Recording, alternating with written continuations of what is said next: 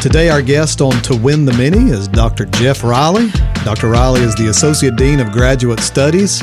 He also teaches ethics at New Orleans Baptist Theological Seminary. Good to have you, Dr. Riley. Thank you. Thank you for the invitation. Man, yeah. I'm excited for all of the ways that this conversation could go during our time here. Let's start off with, I still remember being a student in your ethics class.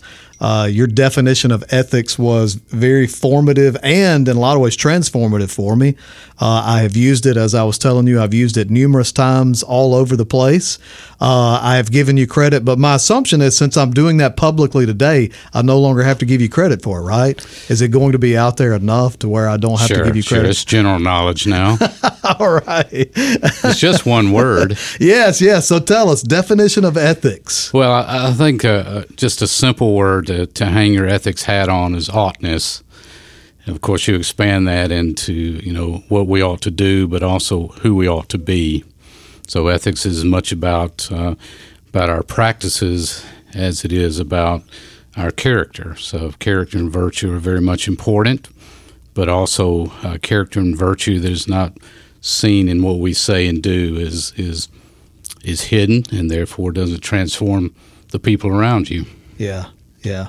Character and virtue. Now that's something that was talked about. We're going all the way back to the classics and the classicists, for that matter, talking about character and virtue. Obviously, we as believers, we talk about that in different ways, I would say.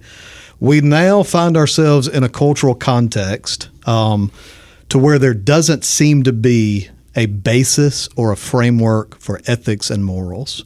In our current climate, you and I, we could sit here for days and I could bring up an ethical issue or an ethical dilemma. I could put it before you and then you could walk us through that. But for our purposes, yeah, that's true. For our purposes, we're thinking church leaders, pastors, ministers serving, and they will have all of these questions and various TikTok videos shown to them and say, well, what do you have to say to that, right? Mm-hmm. So let's back up all the way to just the foundational level. Where do we start for building a framework for ethics and morality? Well, we start with Scripture. We start with God. We start with Christ Jesus. We start with our theology, really, and because our theology is what grounds us in the first place. And so we go to those important passages that really establish our theology. So Genesis 1 and 2, the theology of creation, what it means to be created in the image and likeness of God. Who is God as creator? Who are we? Genesis 3, the fall, and then all the implications following that of the fall and the redemptive purposes of God are brought into this. So our ethic is driven very much by the narrative arc that we find in Scripture that includes the fact that we are created beings. We're loved by God.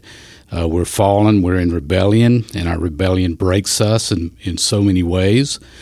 But God is redeeming us, and we see that storyline throughout the Scriptures, and that's part of our ethical storyline as well.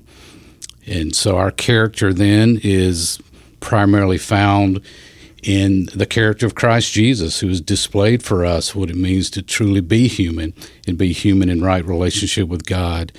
We use the language, the virtuous language we use is captured by the gifts of the Spirit of God.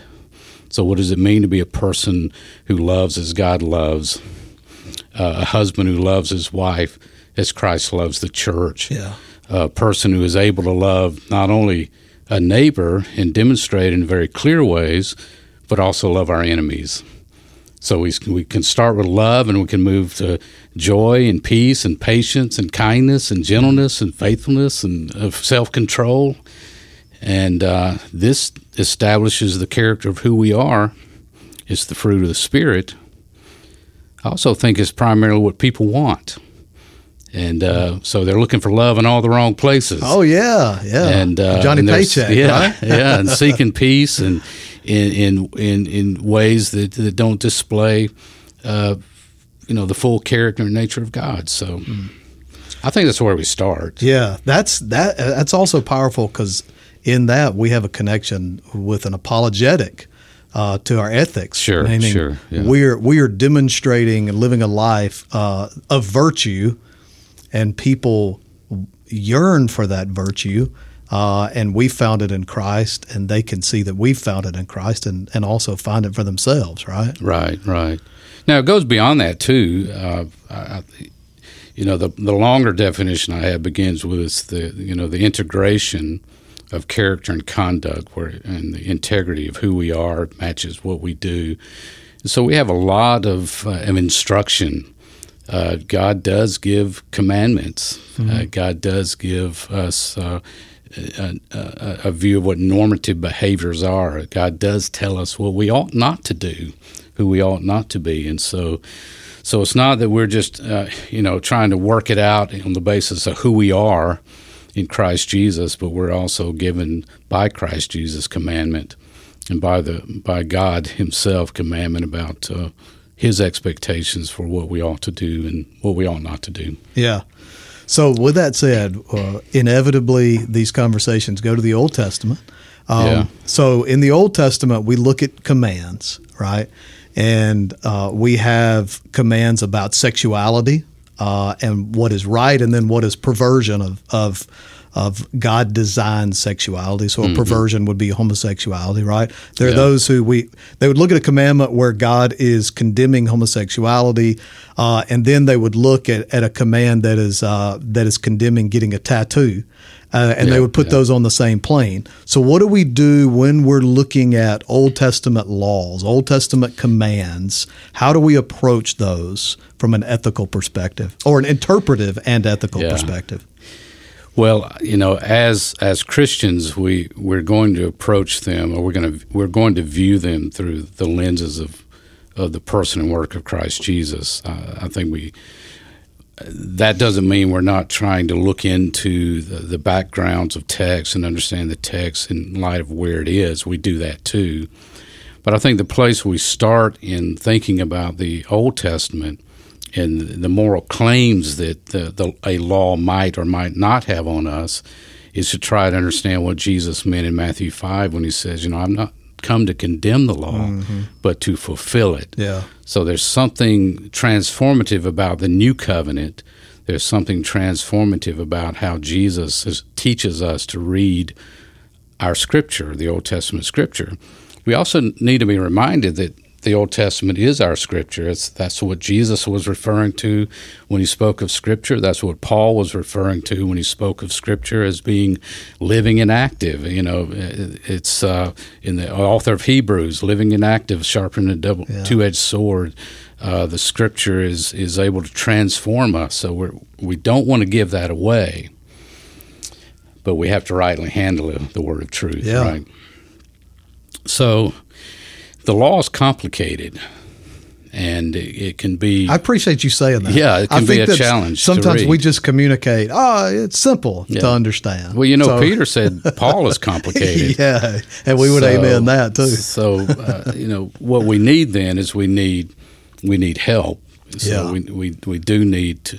And that's why we bring you in, right? Not help from me. Okay. That's part of the role God has given me. Yes, we need one another. We need community to rightly handle the word of truth. But we also need the presence of the Spirit of God, who enlivens the word of God for us. And so I would tell a pastor, the most important ethical thing you can do is walk with integrity and follow the Lord, and put to death your flesh and walk in the Spirit of God, and then read the Old Testament. Amen.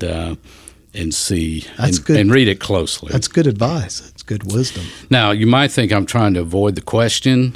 No, but I'm just setting the context for thinking about the Old Testament law.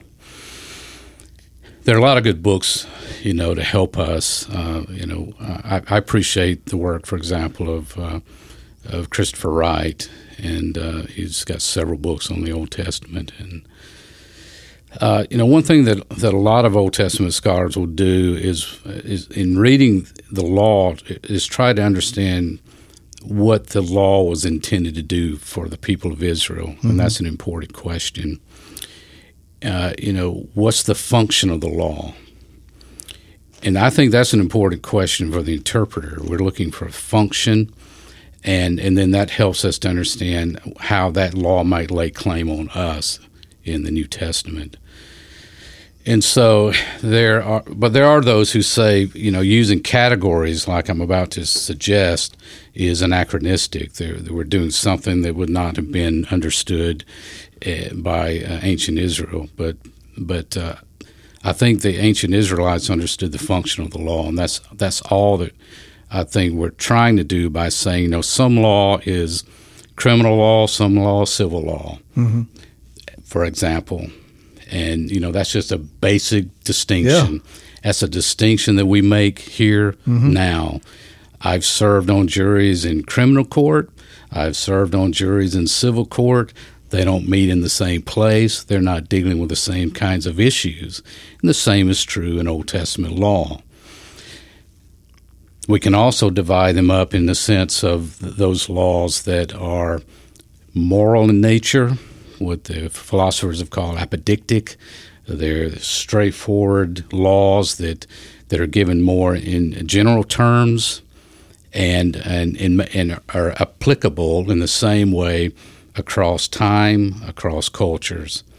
Now, where we see that is in how the Old Testament and the New Testament might agree on certain laws. Like I would argue, the issue of the practice of homosexuality. Yeah. So with that, you go into, you mentioned homosexuality. You mentioned tattoos, for example. Yeah, so to deal with both of those, we'd go to Leviticus 18, 19, and 20. That's where all of this is found. Not all of it, but this is where it's dealt with in the Old Testament law. An important distinction is another important distinction before looking at that would be that some of the law and much of the law in the Old Testament is given with qualifications. In other words, Israelites are to make and judges within Israel are to judge on particular cases. Particular judgments are being made. Those particular judgments are based on given law, often moral law, or ceremonial law, or law that regulates family, or law that regulates the basic economics, the basic ways that neighbor relates to neighbor, and they're all different functions.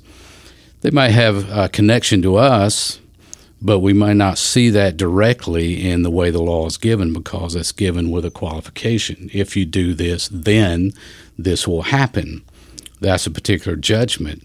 It lays specific claim on those living in ancient Israel.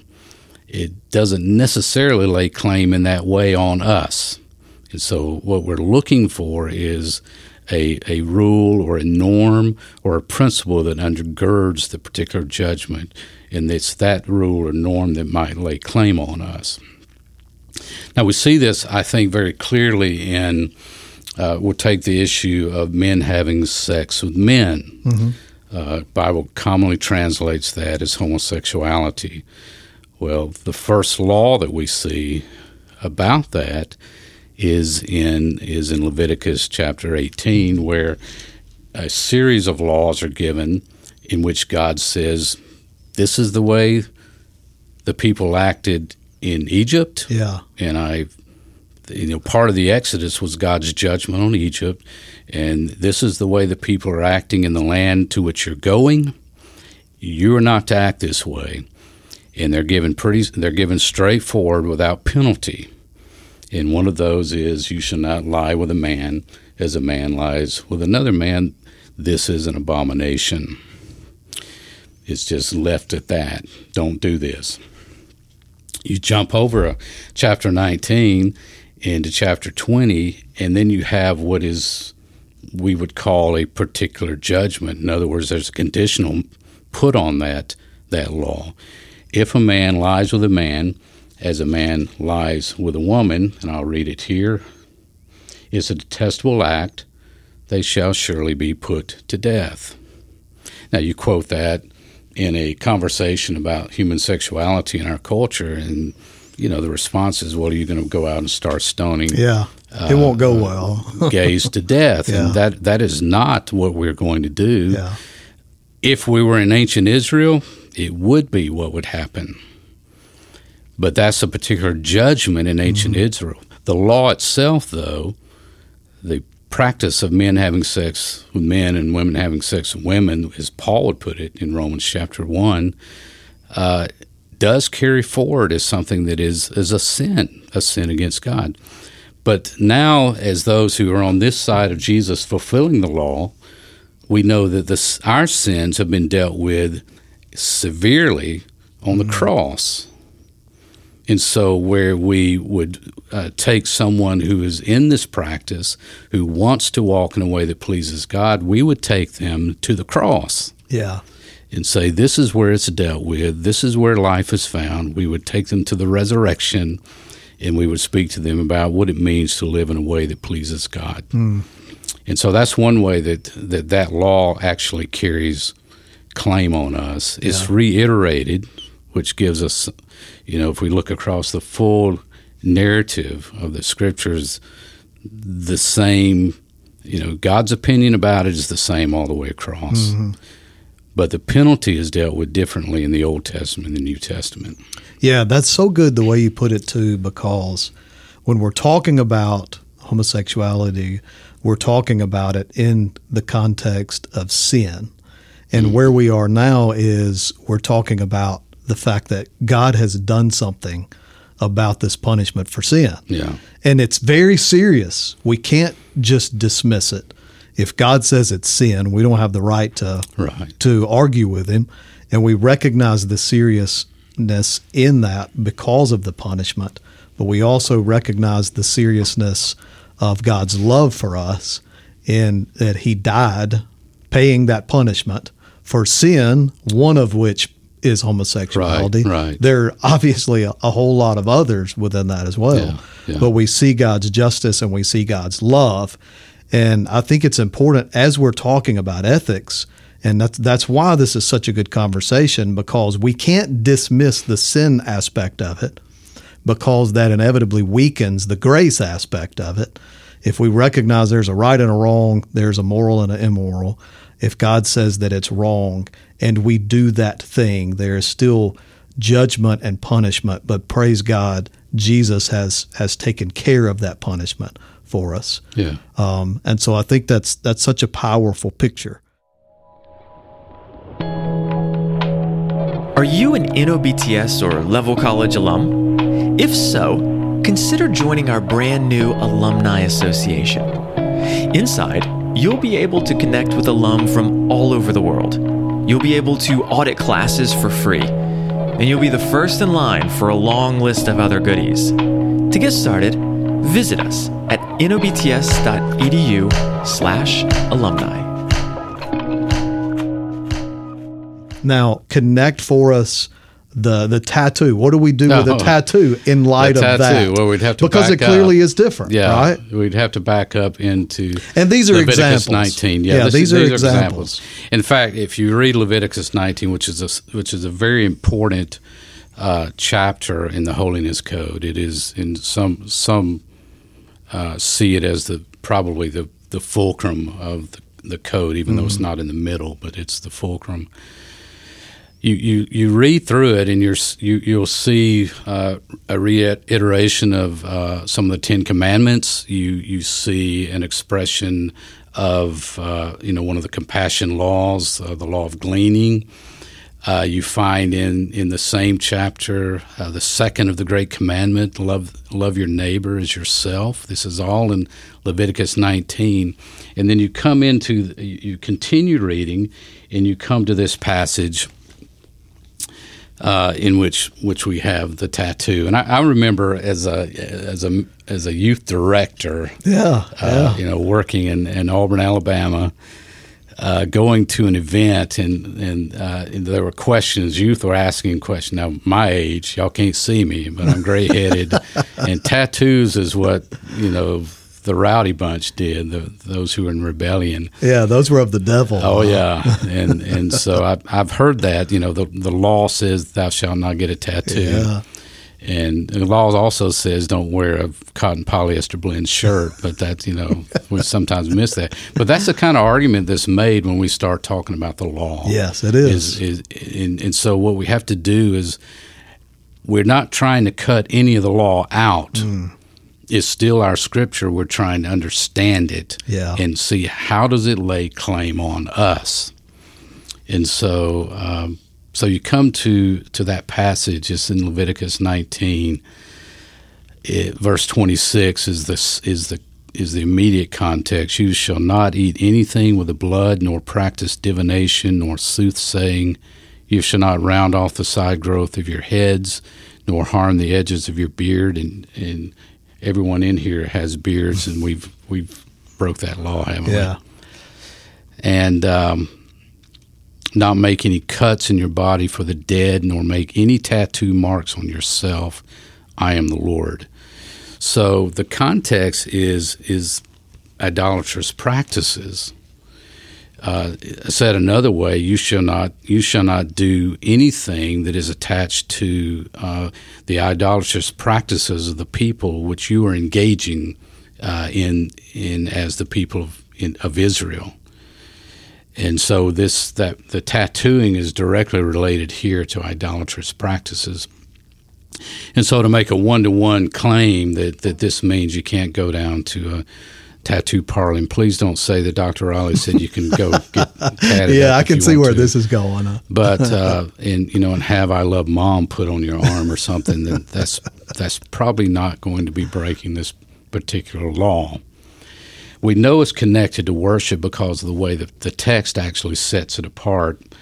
The last clause in verse 25 is I am the Lord your God, and then the last clause I read here is I am the Lord. In other words, there's a bracketing off of this passage. So everything between those brackets is talking about the same kind of activity. So we know it's idolatry. We know it's a practice tied to the worship of false gods. And so what does lay claim on us is that we ought not to do anything that is tied directly to the practice of false gods so that we're misunderstood in our living.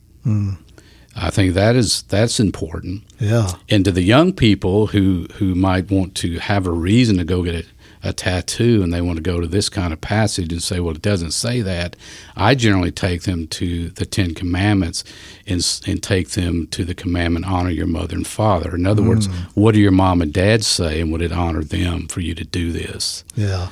That's pretty clear. And it would be dishonoring to them if they said, we don't want you to do this. It's not right in our eyes. And so there are ways to deal with tattooing. Now, tattooing back in my day is a lot different than now. So you probably have a tattoo. I don't Okay, actually have a tattoo. It is assumed often that I have a tattoo, but I don't. Yeah. That's good. Yeah, I think it's important as we're talking about, I think it's important to have these conversations. We're talking about two passages in close proximity that are commands of God. And I think what we're finding in, I want to say, quote unquote, Christian circles, meaning folks who are claiming they're at least nominal Christians, right? And so they do this false equivocation in some of these commands, but the intention is not honorable. It's not to really understand Scripture. It's an intention of dismissing the commands of God. And it's really the commands of God they don't like oftentimes, right? Right. Are we going to dismiss chapter 19, verse 18, love your neighbor? Yeah. And so there's that desire to dismiss those laws that they don't prefer to carry out and practice in their lives. And so I appreciate us being able to deal with these not difficult passages. They can be controversial because of what we make them in our own understanding and interpretations. As we talk through ethics, one of obviously the key areas of discussion is just the image of God and the connection of that to our ethical approaches or our approaches to morality, what does the fact that we are made in God's image, how does that affect our ethical framework? Because we know who we are based on who God is, right? And then who He's made us. And this is man, we could talk for days on this, I know.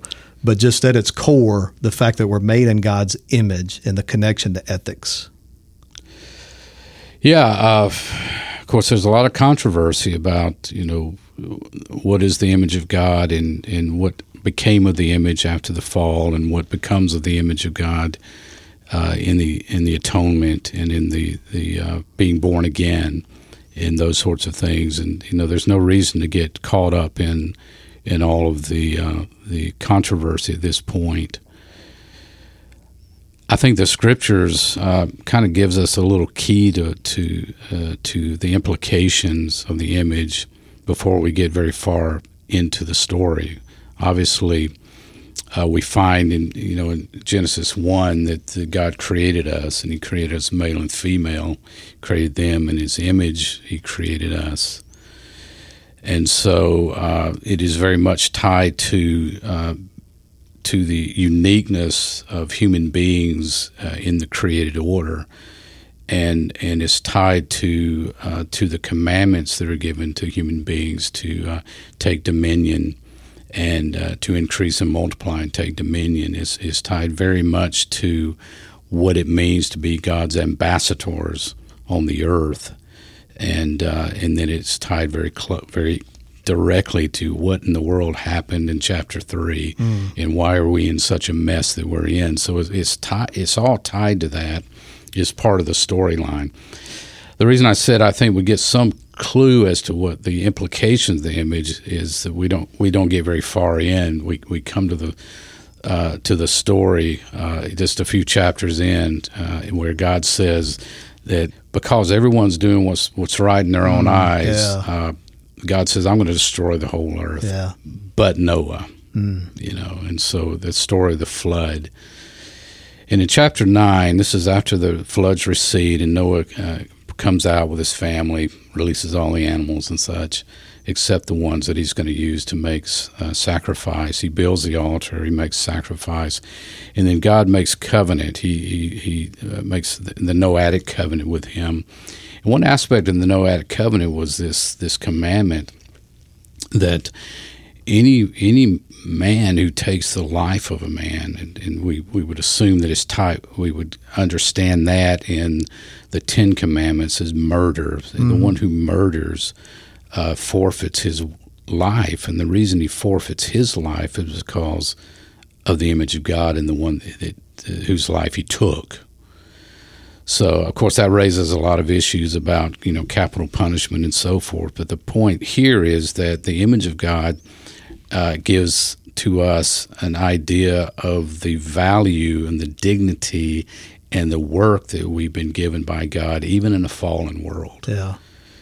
And so we could talk about, this moves us into theological anthropology, the doctrine of humanity, if you might call it, but it's tied very much to how we relate to God and how we relate to one another. And so that's why the language of dignity is often used on issues like abortion, and that it is the image of God is something fallen and marred and broken as it is still something inherent to being human. And so that we ought to it opens the way for us to actually love our neighbor and love our enemy, because these are image bearers. These are people for whom Christ died. And so I think that's where it's tied in. And then it flows out of our theology into our ethic. Yeah.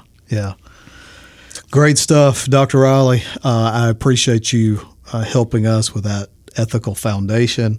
Beginning to think about this, we're certainly going to have you back. Maybe we'll tackle some of those, or evade, right? Tackle or evade some of these ethical issues. You didn't really need me because you took my class and you could just do this, no, right? I definitely need you for sure. I appreciate you. Thanks for getting us to think about ethical things in a way that honors the Lord. I appreciate you, brother. Thanks for joining us. Thank you. Appreciate you as well.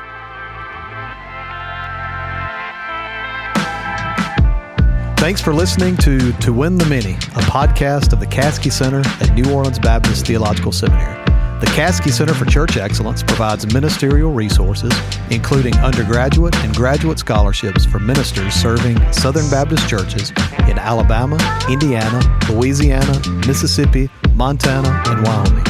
For access to additional resources or more information about our scholarship opportunities, visit our website at caskeycenter.com or nobts.edu.